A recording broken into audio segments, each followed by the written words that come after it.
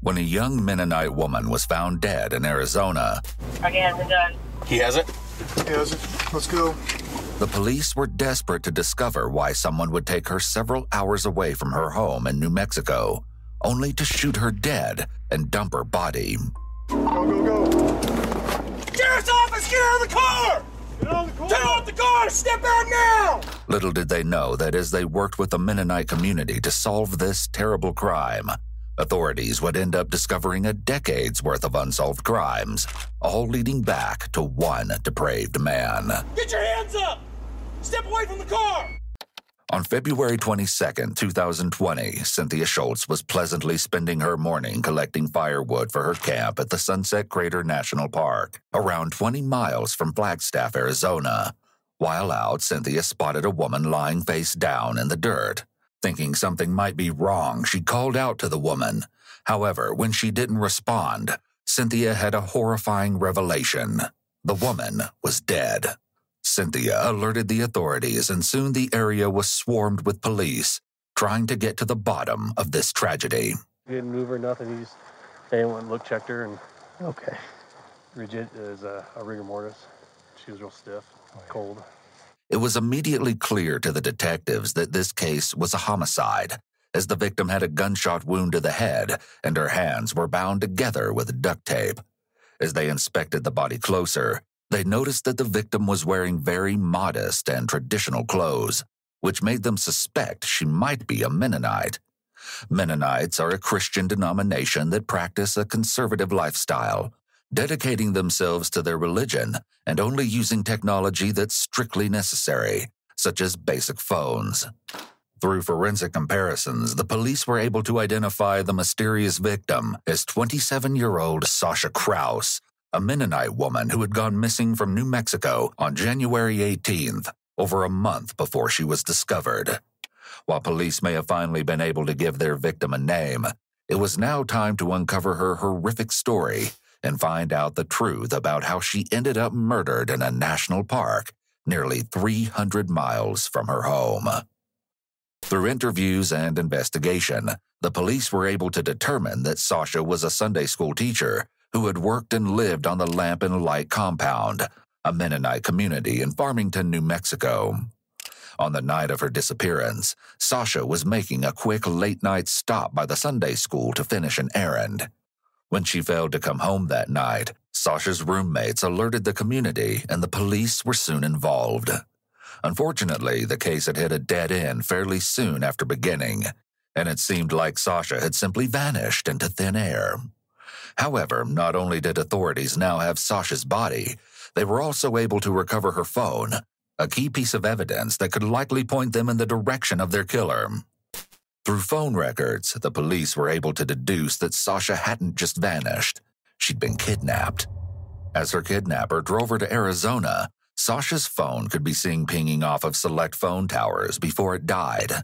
Throughout her entire trip to Arizona, there was only one other device pinging off of those same towers, and it belonged to a man named Mark Gooch.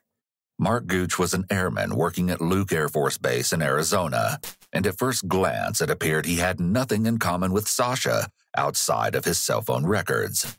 Nevertheless, Lauren Nagel, the lead detective on the case, traveled to Luke Air Force Base and sat down with Mark for questioning. Detective Nagel introduces herself as Detective Jones, as she got married at some point between this interview and her appearance in court. Hi, thank you for your patience. That would work out that way. I asked you to come talk with me, and then, obviously, I get a phone call, right? Alright, so, I'm Detective Jones. I'm with the Sheriff's Office. I'm sure you're wondering what I want to chat with you about. Of course, I'm about to fill you in. We just gotta go through some procedural stuff first. The interview takes place in an interrogation room on Luke Air Force Base and is an ideal setup according to the Reed technique, a popular method of interrogation.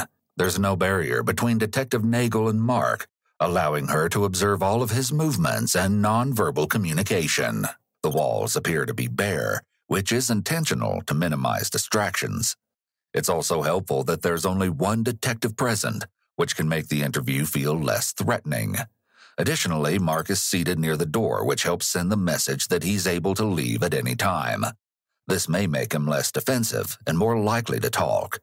It can also help prevent any false imprisonment claims later. Detective Nagel and Mark speak briefly about his responsibilities as a mechanic in the Air Force before the detective asks about Mark's life back home. So what'd you do before Air Force then? I worked in the diesel mechanic shop for about a year and did construction as well and grew up on a dairy farm. So. Oh yeah? That's pretty cool. Do you have siblings? Yes, ma'am. 6. Oh wow, really? Yep. Okay, big family. Yep. Tell me about them, like how many brothers, sisters? 3 brothers and 3 sisters. Okay, got it. And where are they at now? All over the country. All over? Yes, ma'am. Are you the youngest? Yes, ma'am. Okay. Who would you say you're closest with? I don't know, we kind of got separated pretty good after everybody started moving out. So you're not close with any of them though? I talk with them on the phone here and there, but I'm probably closest, maybe my brother back in Wisconsin. Oh, gotcha. Which brother's that? It's Sam. Sam. Okay. Mark comes across as a polite, well-mannered airman, but as we'll see over the course of the interview, this is just a facade. So what do you do on your time off? Play on my computer sometimes, play some games, go hiking as much as possible, but work on my car and bike a lot too. Try to stay active. Cool. Do you like go to church or anything like that? No, man, church closed down. Oh, that's closed too? Coronavirus. Got you. Is that something that you did before it closed? Yes, ma'am. Oh, okay. Yes, ma'am. I would attend church quite a bit. Okay. If you don't mind me asking about that, what kind of religion did you grow up in? We grew up in a Christian, I guess the religion, I guess is how you call it, but Christianity is how I was raised. Oh, okay. Any like specific denomination of Christianity? Mainly they were called Mennonites, or Amish. I'm not sure how familiar you are with that. Not really. Tell me about that. But basically drive darker colored vehicles. We use flip phones when you have internet, stuff like that. So it was pretty sheltered, you could say. Pretty sheltered. Difficult. I got it. With this admission, the police now have another unexpected link between Mark and Sasha. They're both Mennonites. When the detective brings up the topic of religion, Mark starts to fumble with his words, indicating that the topic of religion may be something Mark doesn't want to talk about. In that last 6 months, have you traveled out of state anywhere? Yes, ma'am. When I came down here, I drove my car from Wisconsin down here. Oh, okay. So you drove from Wisconsin to Phoenix? Correct. Anywhere else? Pretty much state of Arizona. I try to do as much hiking as possible. Mark doesn't know it yet, but he's just been caught in his first lie, the first of many. Using words like pretty much, mostly, and similar sentiments are qualifiers and often throw up a red flag to detectives. These words usually indicate half-truths or that there's something the individual may not wish to disclose. In this case, Mark saying that he pretty much stays in Arizona isn't true at all, and he's hiding something very big. He also uses filler sounds such as to delay answering so he has time to think about his response. You're probably wondering, why I'm here. So I'm a detective. I'm with Coconino County Sheriff's Office. Okay. And I am working a homicide investigation. Okay. There was a girl named Sasha Krause that was killed. Did you hear about that case? I've seen it in the news. Yes, ma'am. Tell me what you know about the case. It's basically the news report. She was from New Mexico, right? Mm-hmm. And she left home one evening, and they found her in northern Arizona, like Flagstaff area, correct? Right. So that's the case that I'm working. Any idea now why I'd want to talk to you at all? Probably because I was traveling up in New Mexico area, probably. Yeah, that's exactly it. As the detective reveals why she's here interviewing him, Mark begins to show more and more signs that he may be hiding something. When asked what he knows about Sasha Krause's murder, Mark vaguely says that they found her. This is a soft way to describe something as violent as a homicide. And they found her in northern Arizona. When suspects shy away from using realistic words such as murdered or killed, this can be a red flag for possible deception as they're minimizing the crime. Additionally, Mark uses the qualifier probably 3 times in 8 seconds. Probably because I was probably traveling up in New Mexico area, probably. So we've got these things called license plate readers. Okay. And your vehicle hit a license plate reader in that area. So tell me about that. You were traveling then. I'm a little confused because at first you said you hadn't traveled, but now did you go to New Mexico? Yes, ma'am. Your vehicle was picked up on that license plate reader in the general area on the same day actually that she went missing. And so what I'm doing at this point is I got to talk to everybody, as you can imagine. That's my job. Anybody who's in the area, anybody who could have seen something. Despite the fact that Mark appears to be intentionally lying, Detective Nagel does a great job of calling him out for it while also remaining non-judgmental. She does this in order to keep Mark from feeling threatened and ending the interview, while also not letting him get comfortable in any of the lies he tells. The more someone repeats a lie, the more confident they will become. She also keeps him calm by not telling him the whole truth about why she's there. Although she's telling Mark that she's just interviewing everyone who got picked up on a certain license plate reader, we know that Mark is actually her number one suspect, and that he was found through phone records. This is just one example of the ways detectives can lie during interviews in order to get a suspect to tell them the truth. So why were you in New Mexico that day? I was planning on going, so I was checking out Mennonite churches. I had traveled up to Flagstaff. Mark takes a big pause after he says he traveled, followed by his foot twitching, and then he says to Flagstaff. I had traveled up to Flagstaff. This is something called a cadence switch, which is essentially a disruption in the flow and inflection of speech.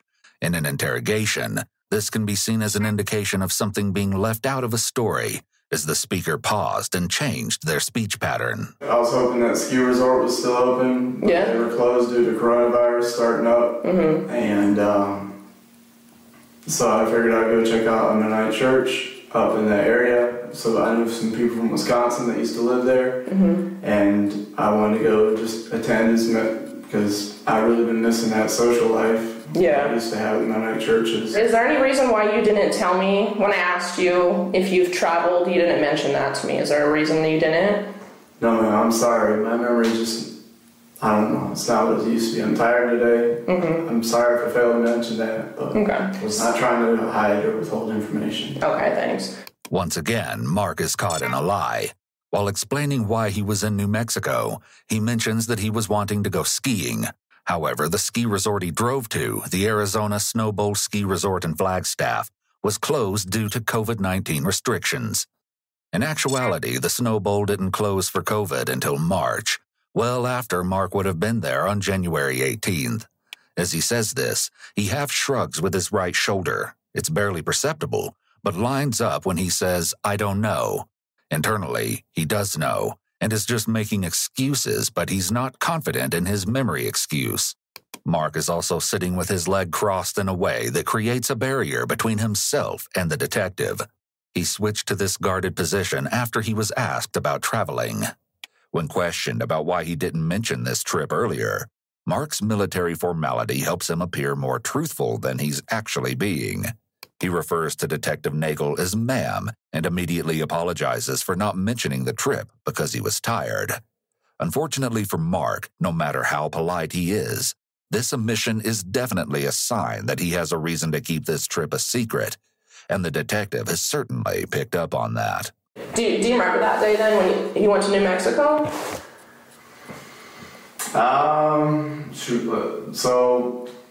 Yeah, okay. I think I remember some of it. So what time about did you leave here, Luke Air Force Base? Probably left fairly early in the morning. Okay. And then what time did you say I was in the area? I have to go grab I've got like the charts, the paper. Okay. What time? Well, let's go through the day. So when you say fairly early, what does that mean to you? Probably about 7. Okay. 7 is when I left to head up there. Mm-hmm. Stopped in Flagstaff for a while. Just got some, got some fuel, I believe. This is one of the last fully truthful statements Mark says while recounting his trip to New Mexico. While he may think he's being sneaky with his lies, Detective Nagel knows a lot more than she's letting on, and is ready to catch every lie Mark throws her way. Did you go anywhere else while you were in Flagstaff? Nope, no, not on the way up. Pretty much straight driving. Had a really pretty snow-capped mountain up there. Yeah. At that time. So you stopped in Flagstaff, you got gas, and then you think that you drove directly to the church in Farmington? I stopped in Farmington to get some fuel. Watch how the detective suddenly starts kicking her foot. Since this discussion is about the scene of the crime, she likely feels a lot of pressure with these questions, trying to make sure she gets his story, and also has what she needs to confront him later. With all of his deceptive behavior already, she's likely fairly certain that he is the person she's looking for, and these are really the high-stakes questions. About 2 o'clock in the afternoon, I had swung by the church just to check their sign and see what time their services was, and they were, let me think, I think it was just Sunday evening. At this point in the investigation, Detective Nagel has spent a lot of time at Sasha's church, looking for any sign of what happened to her on January 18th. In her entire time there, the detective has never seen any sign even somewhat similar to the one Mark is claiming to have checked. Did you, talk to anybody while you were there? No, there was no one at the church, and I didn't want to bother anybody, so... Did you like it? I don't know, what, is it a church that, like what you grew up in, or different? It looked fairly similar, but it's not really the same, so I'm a little disappointed with the whole long drive and everything. I didn't really see it as working out long term to make it there. Yeah, that is a long drive. It'd be way too far to drive every weekend, so I talked to my friend. He wanted to go hiking on Sunday, and I really wanted to make it for that. I work with him in the shop. And who's that friend? His name's Kefley. Mark claims that he made plans with Kefley to go hiking the following day. However, according to Kefley himself, the two actually went to a swap meet, also known as a flea market. From what I'm understanding, it doesn't sound like you were there for very long. No, man. And then where did you go after that? Trying to remember if I was going to go look for a hike, or did I head straight back? I think I started, once he called me about the hike on Sunday, I think I started heading back. He called you? Correct. While you were over there? Correct. Okay. According to Mark, Kefley called him to discuss plans. However, the phone records disagree with Mark. Mark and Kefley only texted that day, and in fact, the only person that Mark spoke to on the phone was his brother Sam. Not only did Mark and Sam call, but they actually called each other 6 times, for a total of nearly 2.5 hours, which is longer than the two had talked on the phone for the last 6 months combined. On the way back home, did you stop anywhere? I don't know, I might have made it to Phoenix. On a full tank, I don't know. I'd have to check. Okay. So am I understanding correctly, you don't remember stopping anywhere? No, ma'am. Is that fair to say? Yes, ma'am. Okay. Do you remember what time you got back here to home? It was fairly late. It was probably 8 or 9 o'clock when I got back. Long day, man. Yep. Mark makes a lot of lip and mouth movements here, known as micro-expressions. One of the biggest indicators of deception and hiding something is a movement called disappearing lips, which Mark demonstrates. Once again, Mark's account of the trip contradicts his phone records. While he might say that he went straight home from New Mexico, the records actually show him stopping in Sunset Crater National Park for several hours. With Mark having officially told his story about where he was on the day of Sasha's murder, Detective Nagel is noticing more and more red flags. Mark consistently lies, hesitates, and supposedly struggles to recall information when he is asked about stops he made, times, and what he was doing at specific points throughout his trip. When a suspect has a memory of extremes, meaning their memory is either too good or too bad, this is seen as a red flag to detectives. Just over 2 months have passed since January 18th, so it doesn't make sense that Mark is struggling so much to recall basic information about his trip. Given that this trip was pretty out of the ordinary for him, the trip should actually stick out in his mind even more.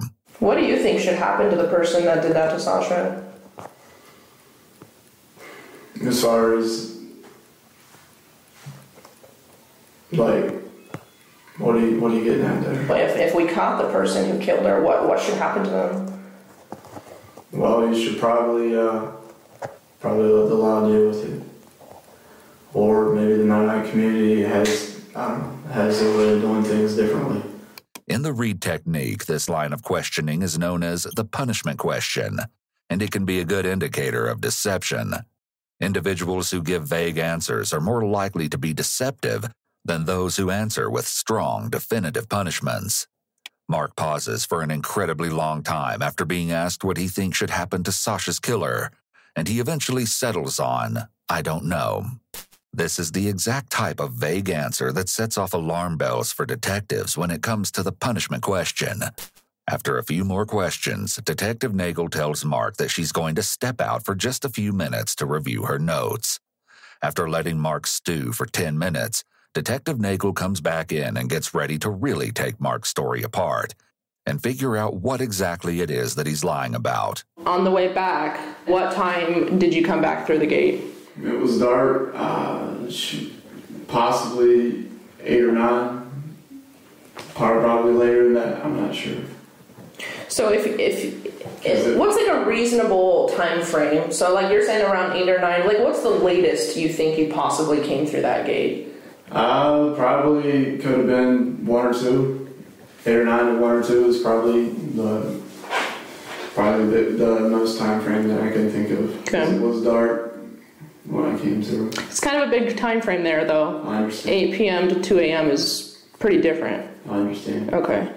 So you want to stick with that? Yes, ma'am. Now that Detective Nagel has informed Mark his story doesn't add up, it's likely that he's going to respond with even less specifics than he was before, hence his 6-hour time span. If Mark is adamant that he got home at 8 p.m., but then video footage shows otherwise, it will reflect badly on his credibility. On the other hand, if he admits that it was 2 a.m. when he got home, then there's a large chunk of time that's completely unaccounted for between Mark leaving the church and arriving home. While Mark might be trying to avoid getting caught in a lie by avoiding specifics, in actuality, this just makes him even more suspicious. So what if I told you that the time that you came in the gate that morning was 6:53 in the morning? Would not guess it was that late. That's a long time. Yes, ma'am. So how do you explain that? I stopped and slept in the car. On the way back, I had trouble staying awake. Tried to stop and sleep multiple times, but that's... Couldn't really sleep. It was cold. Okay. On the drive back. Okay. Now, Mark has to scramble to fill in the gaps that Detective Nagel is pointing out. Mark claimed he left at 7 in the morning on January 18th, and according to the detective's records, he didn't get home until nearly that same time the following morning. Not only is this around 10 hours after the original time Mark gave for when he got home, but it's almost 5 hours after the revised time he gave.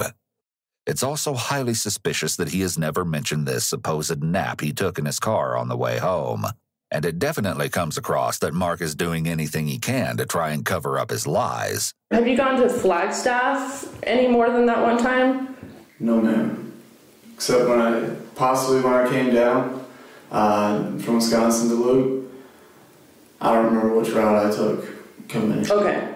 So after this New Mexico trip, you have not gone back up to Flagstaff again, is that right? Not to my knowledge. Mark saying not to my knowledge doesn't make sense here, because how could he travel somewhere without his knowledge? This is a selective memory statement, but in this situation, it also just doesn't even fit with the statement, and he would have been better off going with "I'm not sure," or "I don't think so," or some other selective memory statement. He must be starting to really feel some anxiety about this, because his thought processes are less logical and his word choices aren't great. So I know that you went back up to Flagstaff a couple days later. Okay. And I've got a couple different ways to confirm that, like your gate checkouts and evidence that you were up in Flagstaff. So did you go back to Flagstaff for some reason a couple days later? Possibly went for a drive. Went to go. I don't remember. When asked about going to Flagstaff again, Mark hesitates for a long time before answering. Significant delays can be a red flag for deception. Some questions require thought, so it would make sense for someone to stop and think before answering. However, it doesn't take this much thought to remember if you recently went to a town 2 hours away from where you live, meaning that Mark's hesitation just comes off as suspicious. Clearly, Mark isn't going to be truthful about what he was really up to on January 18th. So Detective Nagel changes gears and starts asking Mark more about his Mennonite connection to Sasha. Earlier when we were talking, you mentioned how when you're not born into the Mennonite church, we use that word outsider. Like you're kind of an outsider compared to like people who are born in. Sasha was like that too. Did you know that? Her family was not born into Mennonite church. So I'm wondering if you're willing to kind of tell me. I noticed I just saw a little bit of an emotion in you when we talked about that. Is there something that happened to you in the Mennonite church that upsets you? Not really. It's just a way of life, and I didn't really like it, and I was happy to be out of it. My parents left the church. By stating not really, he's denying anything happened to him, but not strongly. By using a qualifying statement instead of just saying no, it suggests that there is something, but he doesn't want to talk about it. Okay. So Mark, what I do for a living is talk to people. Understood. And I just feel like I can read people a little. I know I don't know you. I'm not going to even pretend I do. But there's something there. And is it just something you don't want to talk about? Something that happened that made you leave the church? No, ma'am. I pretty much left the church when my parents decided to leave. Okay. Mark uses another qualifier, but what is more interesting are his lip movements. It seems like his lip movements are his fidgeting behaviors, but he's probably had some training about not showing anxiety both in the home he grew up in, as well as in the military, so he doesn't have a lot of the bigger nonverbal cues that we look for. Yet these lip movements, which continue to return to the disappearing lips, make it clear that he's withholding information. It's almost like he's trying to hold in whatever it is he really wants to say. While Mark may be playing it cool, the detective knows he's hiding something. Before this interview even began, Detective Nagel was able to go through Mark's text messages and saw some concerning things regarding his views on Mennonites. In a text conversation, Mark and Sam are told by their brother Jacob, a Virginia state trooper, that he had just given 2 Mennonites a speeding ticket. Mark and Sam are both overjoyed to hear this, and Mark even says that he hopes that Jacob treated the Mennonites like shit. Sam makes a point of calling the Mennonites cultists, giving some insight into how he and his brothers feel about the religion. In another conversation between just Mark and Sam, Mark tells Sam that his surveillance on the Arizona Mennonites that morning was boring. The use of the word surveillance was incredibly alarming to authorities, and clued them into the fact that he may have been planning some kind of attack on the community for quite a while. We have a detective talking to Sam right now. Okay. In Wisconsin. Okay? And so I want you to know that for this main reason.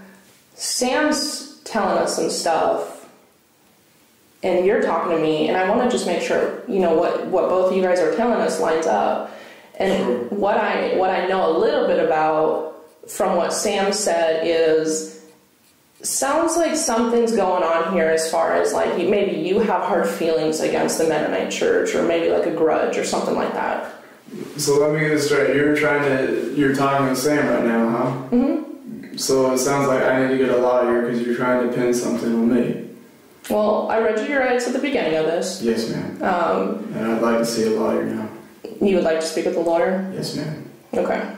So I'm not going to ask you any more questions then. I am going to have you sit here for a few minutes. Understood. And then I'm going to kind of explain to you what else is going on today, okay? Yes, ma'am. Okay. You go without water? Correct. All right. Detective Nagel is using a bit of the prisoner's dilemma technique, pinning one suspect against the other. We see him do a big anchor point movement immediately after, and his illustrators don't line up with his words. As soon as the detective leaves the room, Mark unbarriers his legs. Detective Nagel's comments clearly struck a nerve with Mark, and for the first time, we see him change his reaction and become stern. He clearly doesn't like that his brother is also being interviewed. Perhaps Mark has good reason to fear that Sam will say too much to the cops, as while Sam refused to answer the majority of questions during his brief interview, he did say one thing that caught detectives' attention. Not only did Sam claim that Mark had a grudge against Mennonites, but when asked if he knew why the cops were questioning him, Sam ominously replied no, but that he knew his brother and how he is, giving police even more reason to be suspicious of Mark. With his interview concluded, Mark was served several search warrants for his phone, apartment, and car, all of which proved to be very enlightening to the authorities. The first thing investigators noticed when looking at Mark's car was how spotless it was. Upon further inspection, they were able to recover a receipt that showed Mark had gotten his car heavily detailed on February 23rd, the day after it was announced to the public that Sasha's body had been found. Additionally, the police also discovered some black nitrile gloves in the car, alongside some suspicious stains. Now that detectives are finally able to scour Mark's phone, more inconsistencies began to pop up. According to his deletion records, Mark had deleted several files and documents from his Google account early in the morning of January 19th, after returning home from his New Mexico trip. He also deleted several texts with Sam where he discussed getting his car detailed, stating that he wanted the detailers to clean the interior really well. With several concerning, if somewhat circumstantial things found in Mark's phone and car, they had enough to detain him. However, police still didn't have enough evidence to actually connect Mark to Sasha's killing, never mind justify an arrest and guarantee a conviction. There was still the puzzling question of why, as there was no clear motive why Mark would have killed Sasha. Investigators soon began interviewing and interrogating the people closest to him in the hopes that they could shed some light on the case. First, they started with Alex Golub, Mark's good friend from basic training. For the most part, Alex said that Mark seemed completely normal throughout their friendship. However, there was one odd moment Alex mentioned that really stuck out to detectives. Has Mark ever talked about killing people to you? No, ma'am. Just the text that we did have. We were going to go spec ops together, and we were kind of looking at TAC-B, and he mentioned in one of the texts that something like he'd be happy to get paid for killing people. Exactly. But I was just like, oh, I mean, that's kind of like a Gooch thing. It's just a weird thing to say, so I was like, oh, that's just Gooch. And also, you know, it's the enemy, so I mean, I don't really take it as like he's wanting to kill innocents. It's more like the enemy. Okay. These are exactly what you're referring to, probably. See that the highlighted conversation between you guys? Yes, ma'am. Is that what you were just talking about? Let's go TAC-B together. Yes, ma'am. Do you have the one where it says he... Yes. Where it says, I would like to get paid to kill people. Right. And I don't have the next page, but from what I recall of that conversation, you didn't say, whoa, man, that's weird. Mm-hmm. Or, you know, you guys kind of just went on. I think I just typed his name in all caps, because that's what I would always say. Okay. If he said something just, like, strange. While Alex laughed off Mark's comment, there's no denying that it's concerning. This text from Mark implies that he may have been harboring these sorts of morbid desires long before targeting Sasha. It was about respect too. Like one guy in our sister class, he had his feet up on the desk one day, and Gooch was like, "Oh, you should probably get your feet off the desk." Mm-hmm. And the other dude made a snarky comment like, "Oh, you're telling me what to do," kind of thing now. Yeah. And I could tell that Gooch got pretty mad at that. I was like, calm down. Okay. From Alex's story about Mark, we can see some indications that Mark may struggle with anger control. The story is also indicative of excessive rigidity. People who are very rigid when it comes to social rules may often get into confrontations with others because they can't cope with seeing any rule-breaking behaviors they deem inappropriate. While this might seem contradictory at first, given the accusations against Mark, he may feel that the rules don't apply to him. This is a trait typically found in individuals with antisocial personality disorder. How do you remember Mark reacting to stress? Just stiff as a board, very disciplined. Never screamed back, never lost his cool, kind of thing. Okay. You'd see his face get red, but I thought he was just embarrassed. Alex describes Mark as stiff as a board and mentions his face turning red. These traits, in conjunction with how we saw Mark acting during his interview, could be signs that he's emotionally cut off. This is another trait that's common among individuals with antisocial personality disorder and is tied to their overall lack of empathy. While these few indicators certainly aren't enough to give Mark a full diagnosis, they can give us some insight into how he might think. As investigators question those around Mark, they learn something very interesting that could blow this case wide open. According to Kemper Kepley, Mark's best friend at Luke Air Force Base, Mark had secretly kept a gun on base for several months. However, he'd recently given the gun to another friend to store off base. Detectives were quick to track this gun down and bring it in for testing, which showed that it was the same caliber as the bullet that killed Sasha.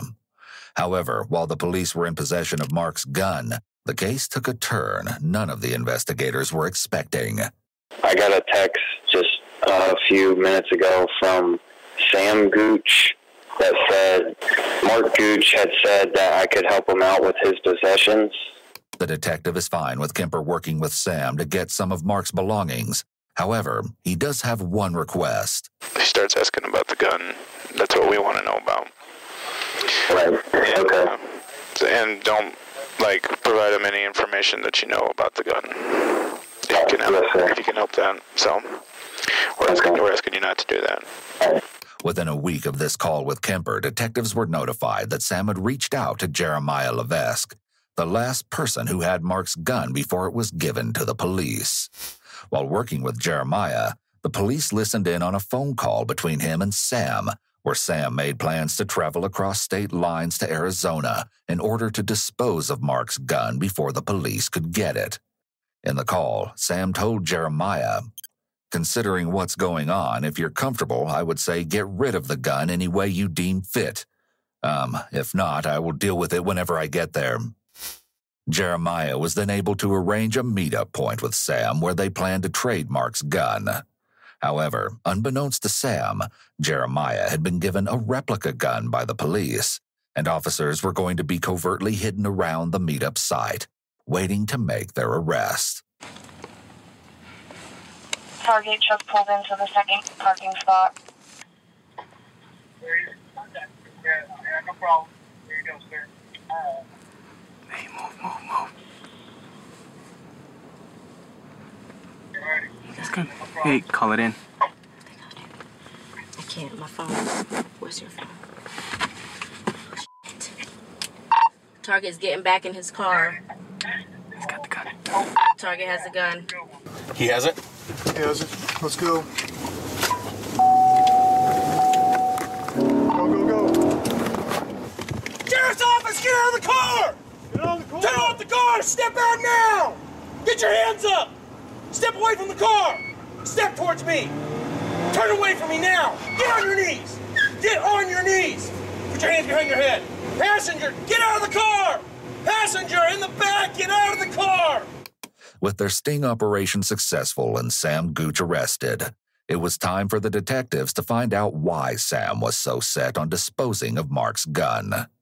Detective Troy Short was sent in to interrogate Sam, and he was immediately met with resistance. You want to start from the beginning and kind of...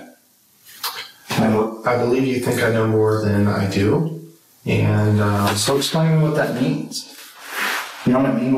If I know more than you do, help me understand that. I don't think this is going to be a productive conversation for me, and I... Do you want to tell me about tonight? No, sir. Okay. Do you want to tell me why you guys came halfway across the country to pick up a gun? No, sir. Okay. Do you understand why you're here in the room? Yes, sir. Here's the deal, Sam. A part of me even feels bad right now because, like I told you back in Wisconsin, you weren't a focus. You weren't a suspect. Mm-hmm. And now, because of some bad choices, you're in some serious trouble. Not as serious as Mark by any means.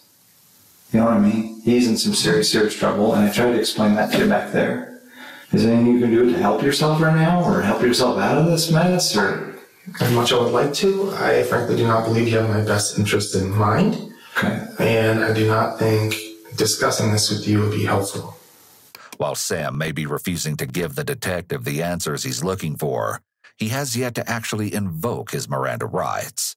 Whether or not Sam knows this, refusing to answer a line of questioning is not enough to stop an interrogation and get a lawyer.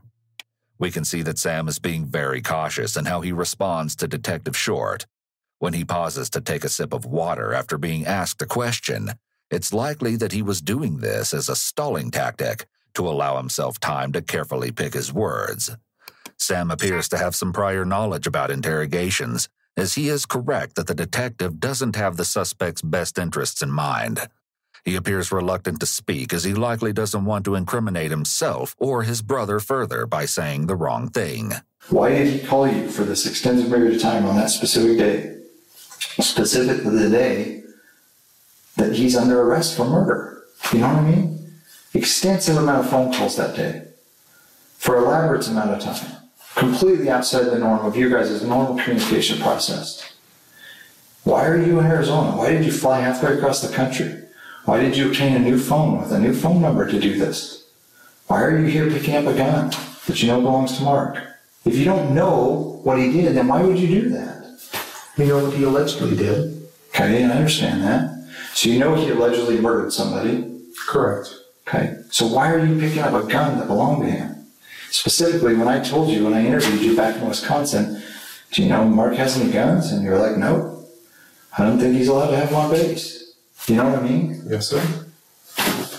So what's the deal? I would like to collect all of Mark's possessions as possible. If that gun is his possession, I would like to collect that as well. Sam refuses to tell the detective why he tried to dispose of Mark's gun, but there are a few possible explanations. Mark claimed that Sam was his closest brother. It's possible that he called Sam and used their close relationship to convince Sam he had to get rid of the gun. Not because Mark killed someone, but because police thought he did. It's more than evident that Sam has a distrust of law enforcement, so it would make sense for Mark to prey upon this feeling in order to persuade his brother that if Sam didn't dispose of this weapon, the police were going to frame Mark for something he didn't do. It's attempted destruction of evidence, attempted tampering with evidence, attempted hindering prosecution. I mean, there's 2 felonies in there. Like, this is a big deal. So do you want to help me understand it? Do you want to explain it to me? Do you want to... I don't think so. What is next in this process? The next part is you go down to jail. Okay. The way I see it, talking and discussing this with you, we will only use it against me to make these charges stick and to further incriminate Mark.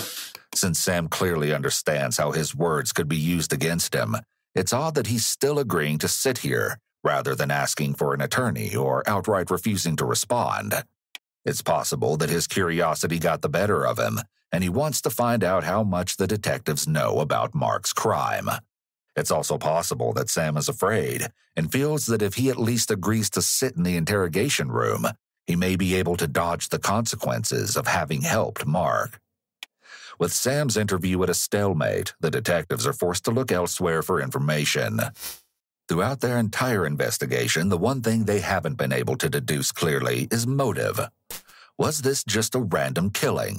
Or was there something more at play here?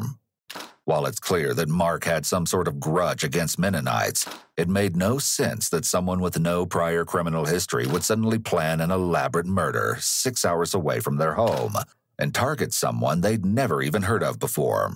At least that's what Detective Nagel thought until she spoke with some Mennonites from Wisconsin and discovered that Mark's past wasn't quite as clean as it seemed.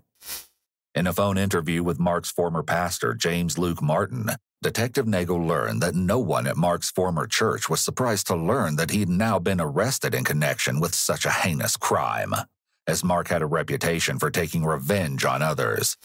Mark had also allegedly been involved in several robberies at the church.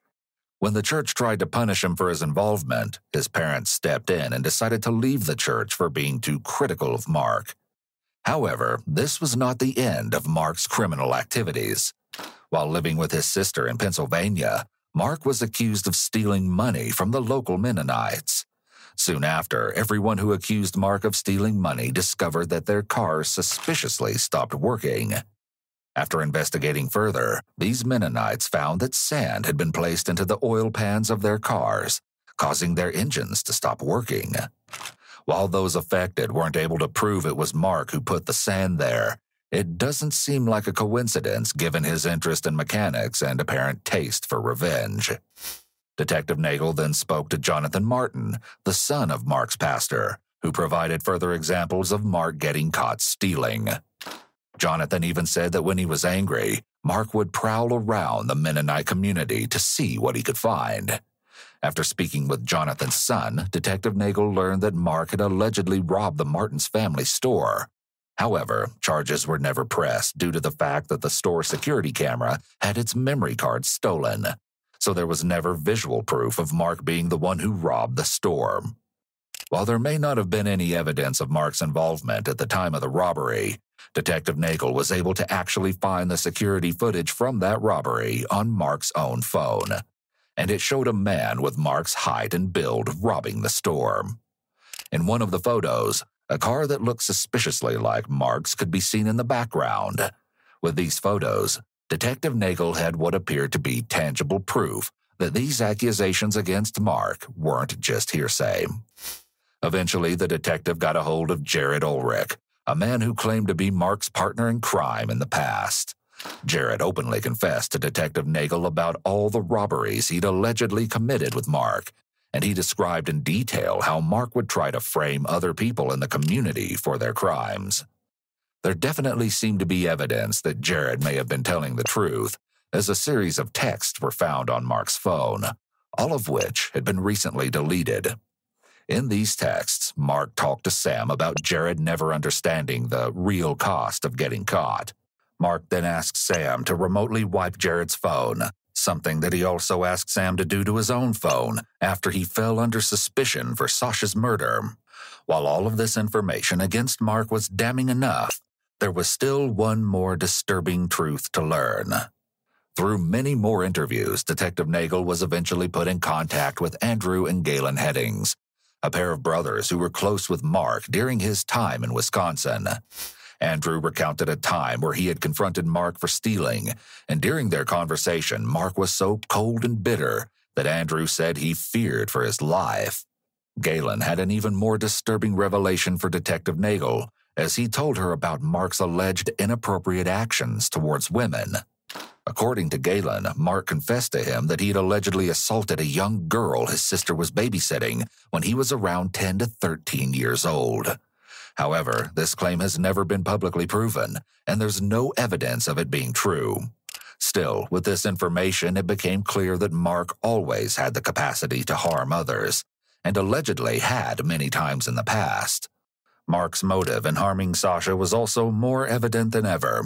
All the unfounded anger and resentment he had towards the Mennonite community had been steadily growing over the years, and as it did, Mark took his revenge against them further and further. Up to this point, charges had never been pressed against Mark, and he felt like he could outsmart anyone, even the police. With this misplaced confidence, Mark decided to see if he could get away with the ultimate crime, murder. It appears that Mark had gone to the Mennonite community that day in search of a victim, and tragically, Sasha was in the wrong place at the wrong time. Mark grabbed her from her car late at night and no one saw a thing. Still, that didn't prevent him from getting caught. Unfortunately for him, while no one had previously pressed any charges for his theft, the state of Arizona was more than happy to charge Mark for Sasha's murder and put him on trial. Mark's trial began on September 24, 2021.